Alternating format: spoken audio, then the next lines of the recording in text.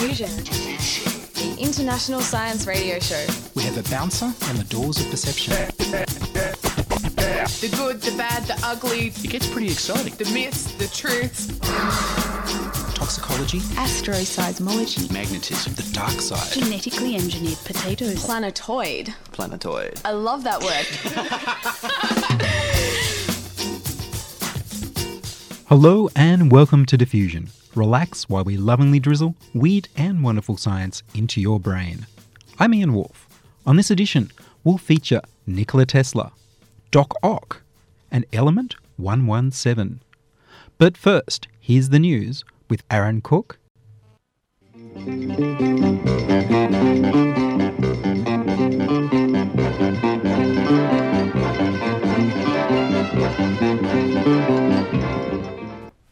Russian and American scientists have discovered the newest superelement, element 117. The 2-year-long experiment started with 250 days irradiation of americium-241, which has an atomic number of 95. The 2-year-long experiment started with 250 days irradiation of americium-241 with atomic number 95 in the world's most intense neutron flux to produce 22 milligrams of berkelium-249, which has atomic number 97. The berkelium was then bombarded with calcium ions for 150 days to produce element 117, and the timing was driven by the 320-day half-life of berkelium-249. After all of that bombardment, just 6 atoms of element 117 were produced, and experimenters then observed the decay of the element down from 117 to 115, 113 and so on through alpha decay, and then finally through fission of one of the lighter elements. The discovery brings researchers one step closer to the theoretical island of stability, where physicists believe super heavy elements beyond the known periodic table would exhibit increased stability and longer half-lives, making them easier to experiment with.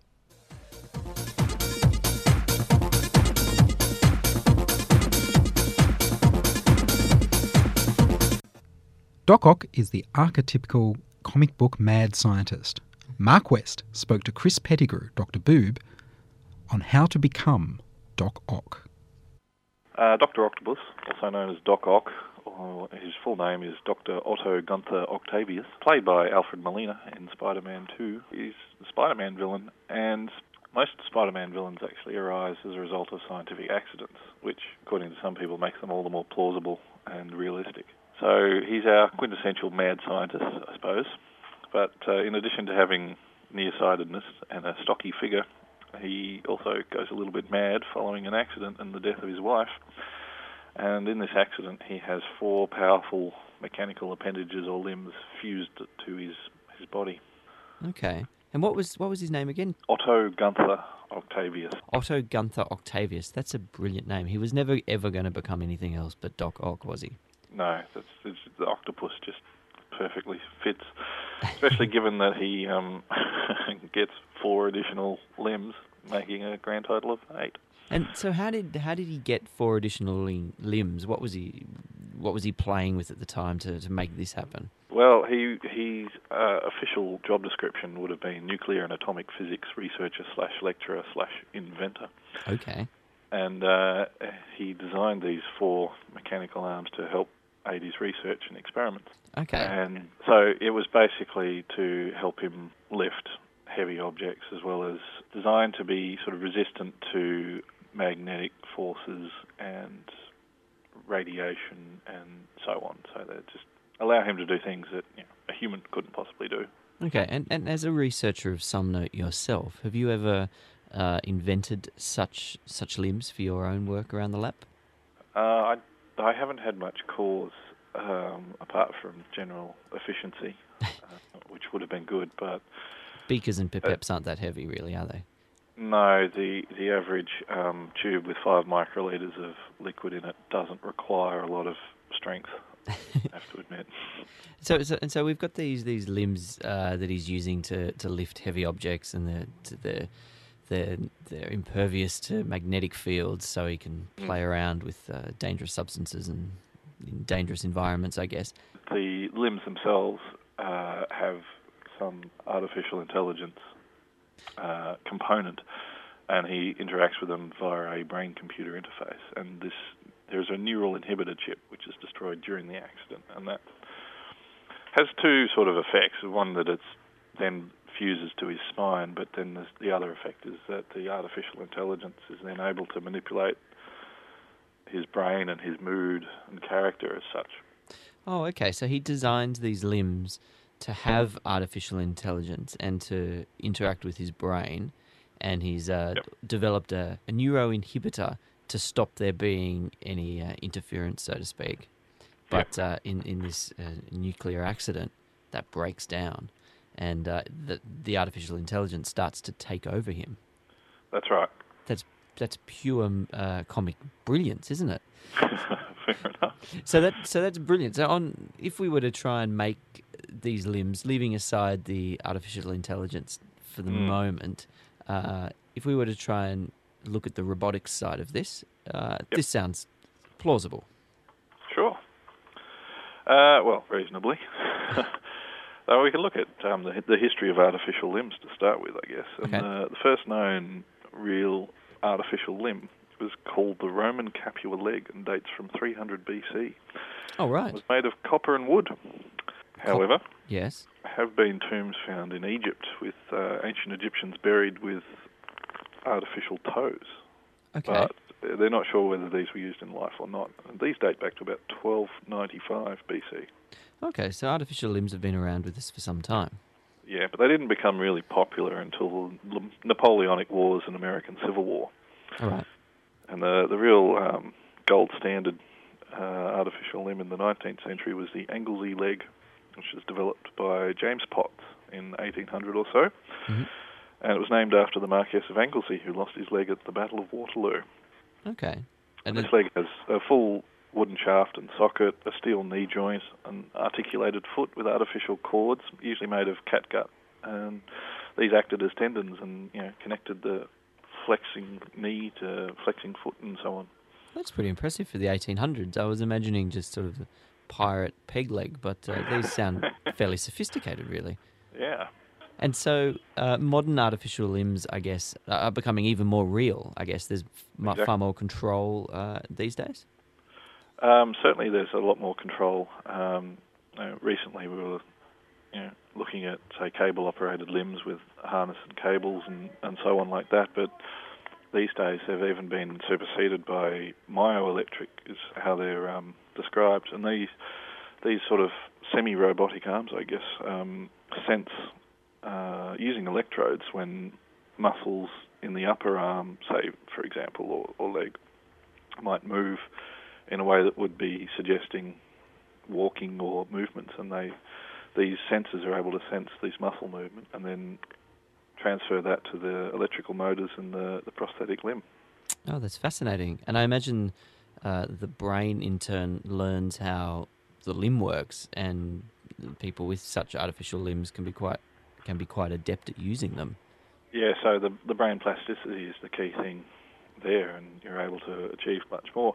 I mean, there are those prosthetic limbs where they literally attach sensors to, say, the pectoral muscle on your chest and connect those muscles down through to what would be, the sensors in the arm, and you can even these days use artificial hands, and so they're able to grip things using these artificial hands by tensing certain areas of the pectoral muscle. Oh, that's fascinating. So you learn to use a completely different part of your body. Yes. Oh, that's really fascinating. It's not an easy process, but it's certainly done. But then there's new work to take it that step even further, where they're implanting computer chips directly in the brain. Right. And so, say, quadriplegics have been able to use these to grip things with artificial limbs, or operate a computer mouse, or there's even a guy in the States now who can think certain things, and the computer chip in his brain will, say, turn the television on. And move a mouse on a computer screen and change the channel on the TV and that sort of thing. Yeah, I've heard of people playing Space Invaders, I think, just by using their brains. That's absolutely fascinating stuff. A little bit Neo from the Matrix, isn't it? That's a little bit Neo from the Matrix.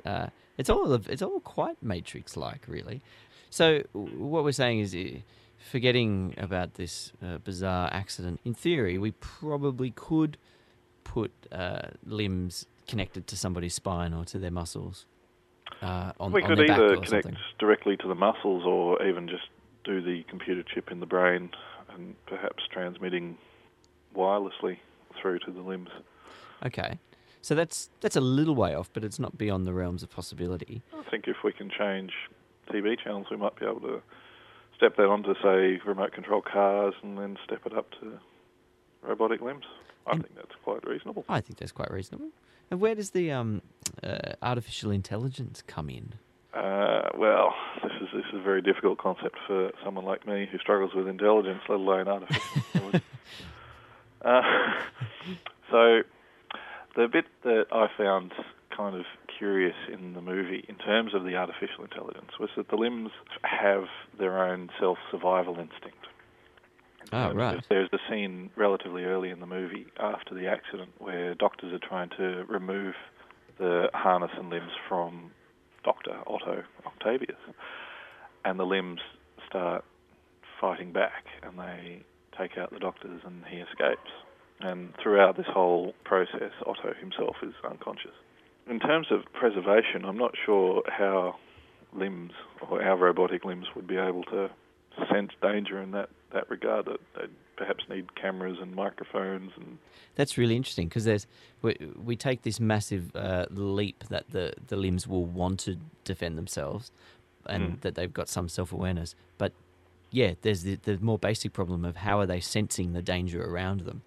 How do they know that? Yeah, they need cameras and such things. But presumably, if it's doing a lot of heavy lifting and manipulating of physics experiments, they must have cameras in there if they're relatively aware, doing it all themselves, doing all these experiments themselves. So they must have cameras built in, I guess. Yeah, well, potentially. We don't really know. We could certainly build in cameras and microphones to our robotic limbs, but then it's more than just the sensory input, it's the analysis of that input, and then, okay, so this doctor actually is going to cause me harm, rather than there's a doctor with a mask with a spanner, on. Yeah. What does that mean? Yeah, this seems a little bit beyond current robotics, doesn't it? And certainly artificial intelligence, yeah. That was Mark West and Chris Pettigrew telling us how to be almost but not yet become Doc Ock. You're listening to Diffusion Science Radio, diffusion at 2SER.com, brought to you across Australia on the Community Radio Network and podcast around the world on www.diffusionradio.com. And next up, Victoria Bond is going to bring us the life and times of the celebrated genius Nikola Tesla, the man who invented the 20th century.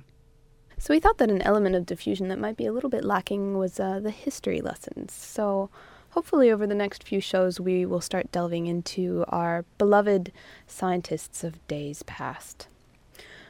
To begin with Nikola Tesla, he's been a busy man. He's done a lot of things. You might have heard of him because his theory formed the basis of modern alternating current electrical power systems. He also really developed the field of electromagnetism, and this resulted in the International System of Units measuring magnetic fields B to be called the Tesla. So Nikola Tesla was born in 1856 in Serbia. He studied electrical engineering in Graz in 1875, but then proceeded to drop out in his third year of university, and then underwent a nervous breakdown during which he went missing and several of his friends thought he had drowned. A little bit later, he resurfaced. He moved to Budapest and was commissioned to engineer Hungary's first telephone system. 3 years later, in 1884, he moved to New York City. He was hired by Thomas Edison, who later became his arch rival. He was offered, supposedly, $1 million US at the time to redesign his inefficient motor generators. Now, when Tesla actually went through and redesigned Edison's motors, Edison actually refused to pay, so Tesla quit. He then proceeded for the rest of the year to dig ditches for the Edison Company. A year later, he formed his own company, but then proceeded to get kicked out by investors for wanting to start alternative current motors, which were more efficient but poorly understood at the time. So in 1888, 2 years after having been kicked out of his own company, he started patenting pretty much everything. So he developed the first brushless alternate current induction motor, and he also developed the principle for the Tesla coil. He was hired by George Westinghouse, and he had the idea of polyphase systems, which basically allows for transmission of alternate current electricity over long distances, which he would later use to light bulbs wirelessly for his presentations, which were always a big crowd pleaser. In 1895, he developed the Tesla generator. He also developed theories concerning the liquefaction of air. Unfortunately, at that time, his lab burned down, and almost immediately afterwards, Lind in Germany filed for the patent of the same process. Very strange. This is the same time that he became a U.S. citizen, and he demonstrated the transmission of electrical energy without wires, which was later called the Tesla effect. He was also in the middle of a quote-unquote war of currents with his now arch-rival Edison, which nearly bankrupted Tesla and Westinghouse. He researched radiation, he created a formulation of cosmic rays, and he filed a patent for radio and spark plugs, which was approved by the U.S. government. However, years later, the radio patent was reversed and given to Marconi. In the 1900s, he begins building his famous Wardenclyffe Tower, which was dismantled for scrap during World War I. The idea behind the Wardenclyffe Tower was to provide wireless energy to everyone, but it was called the $1 Million Folly by public that turned against Tesla at the time. In 1915, he tried again.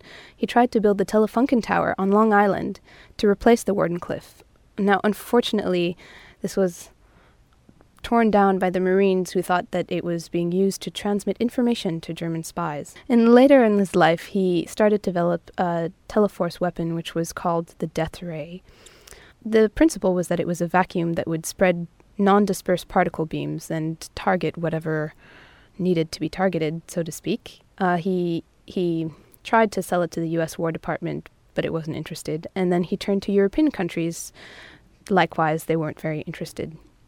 At the age of 81, he claimed to have completed a dynamic theory of gravity. Supposedly, he'd worked out all of the details, but it was never published.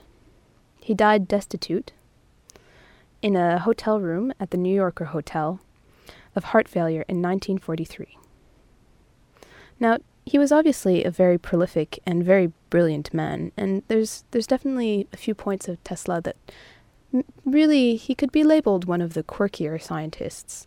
Some notable things, he had a photographic memory, and he also did picture thinking, in which he would picture whatever invention he was working on at the time, and he could just work out all of the kinks. He could twist it, he could make it run, he could see where it would leak and where it would get used, and he would basically be able to build everything from scratch perfectly every time without having to draw anything out. He could just think of everything. He was also said to have synesthesia. He would have flashes of light and really intrusive images as a child. And later in life, he became obsessed with certain phobias. So he hated pearls. And he hated germs as well. He had a fear of dirt. And oftentimes he needed to repeat things 3 times. He had a rule of 3s. And later in life, he did settle in hotel room 3327. He could only stay in places that were divisible by 3. He was a lifelong celibate because he said he needed to focus on his science, and he had a fervent love of pigeons. He fed them special seeds in New York Central Park, and at the end of his life, he claims to have been visited by a white pigeon, and he actually died soon after that white pigeon was said to have passed away. He was said to also have been very soft-spoken and shy, but conversely, he had these wonderful periods of showmanship, and he was very proud of showing off his inventions, such as the Tesla coil or the wireless energy. So he's hard to characterize, I'd say. What do you guys think? Well, I have a couple of little bits of stories of Nikola Tesla myself.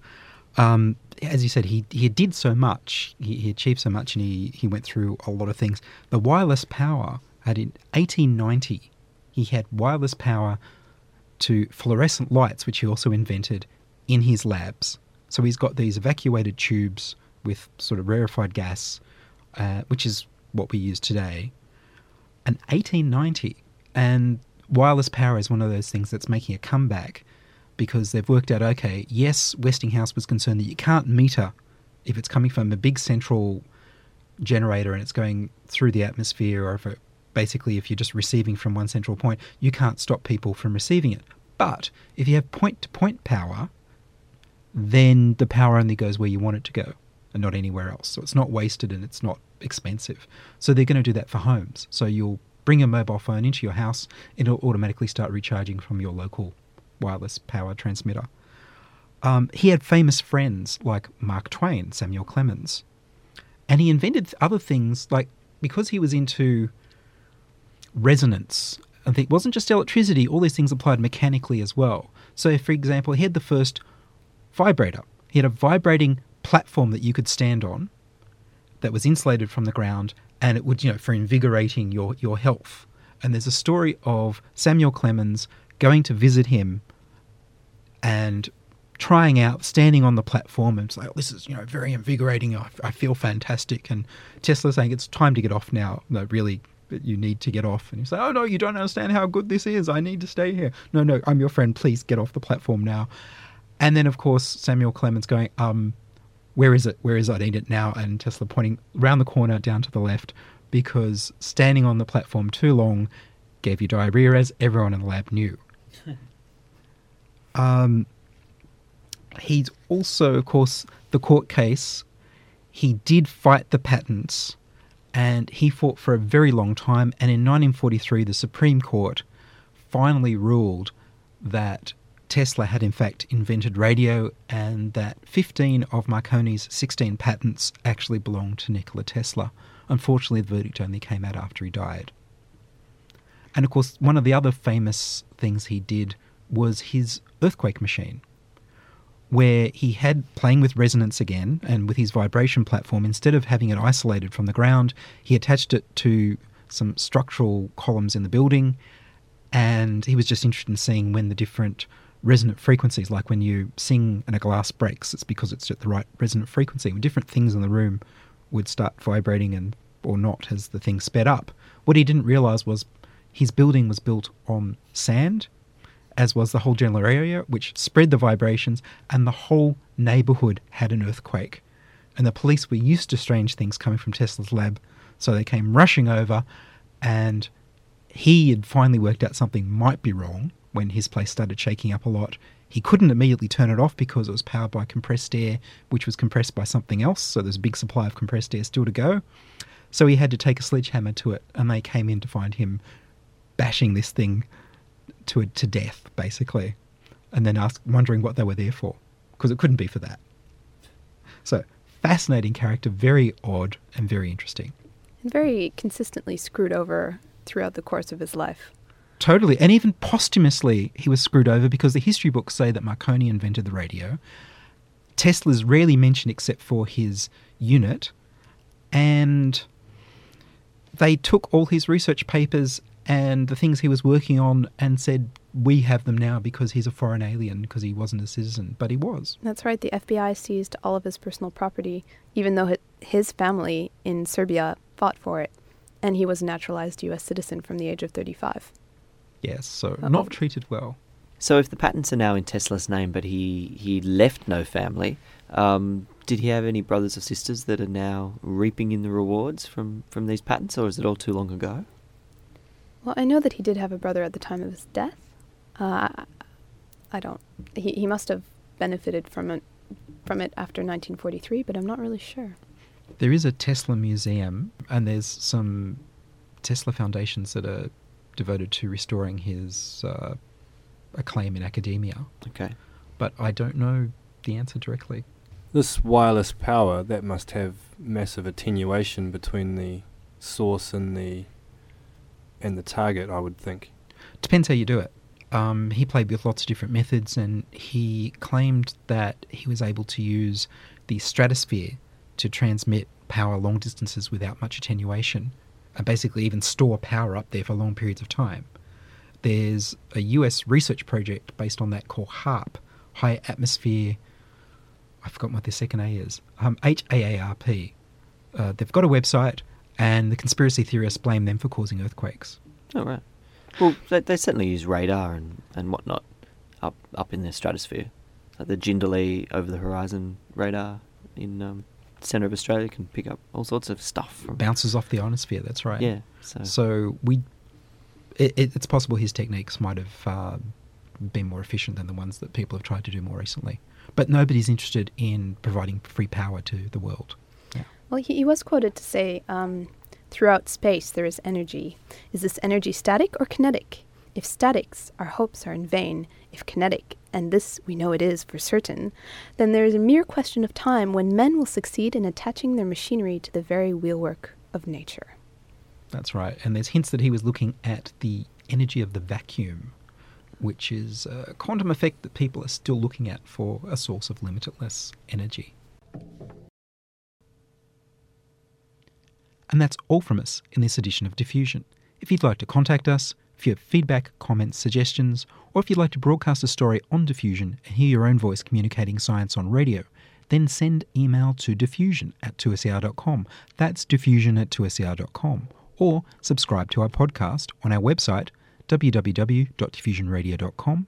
That's www.diffusionradio.com. Contributing to the program were Victoria Bond, Mark West, and Aaron Cook. Diffusion has been produced in the studios of 2SER Sydney and is broadcast nationally via the Community Radio Network. I'm Ian Wolfe. Join us inside your audio device of choice for more science wondering next week on Diffusion Science Radio.